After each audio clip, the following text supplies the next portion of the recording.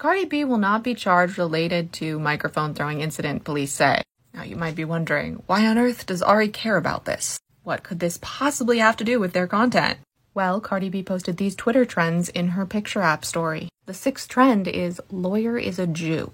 If you're wondering, yes, that is offensive. There is no context in which that's not offensive. Let me read a little more of that CNN article. After thorough review of this case and with the consultation of Clark County District Attorney's Office, this case has been closed as having insufficient evidence. No charges will be filed in relation to the case, Las Vegas Metro Police told CNN in a statement on Thursday. On behalf of Cardi, we appreciate the Las Vegas Metro Police Department's diligent and prompt resolution to this matter. Drew Feinling, David Chesnoff, and Richard Schoenfeld, the attorneys representing Cardi B, said in a statement Thursday afternoon.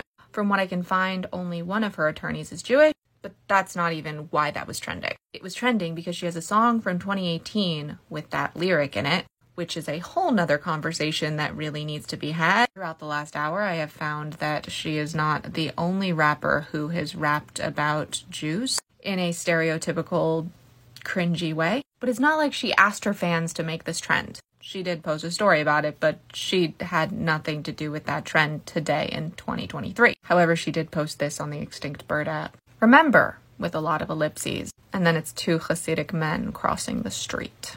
Here's the deal. It doesn't matter if the stereotype is positive, and the stereotypes that Jews are good with numbers and jobs that pay a lot of money, I guess, are supposed to be considered positive, but they're still stereotypes and they're still inherently anti-Semitic. Also, the fact that she puts these extremely orthodox men to denote Jews at large is an issue. Any stereotype, positive or negative, is automatically a bad thing. No one should ever be praised for doing their job well based on their religion, their race, their ethnicity, or their culture.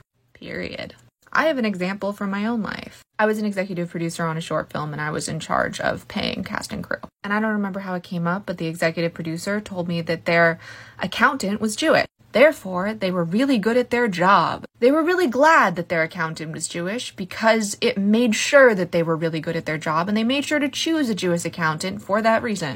I was very uncomfortable with this, and I told them as such. And they told me that it was wrong for me to be offended by a compliment. And after a couple rounds of this, I kind of gave up explaining. Because these compliments are based in harmful stereotypes. The stereotype that Jews own the bank, the stereotype that Jews own the media, and the stereotype that Jews run the world. It doesn't matter how positive what's being said is. It is still grounded in those 3 stereotypes, making it inherently anti-Semitic. So if you're a fan of Cardi B, please call her out. If you're wondering how to be a better Jewish ally, that's one way to do so. Because this isn't okay and no one's going to listen to us saying so. So please speak up for us and call this out for what it is.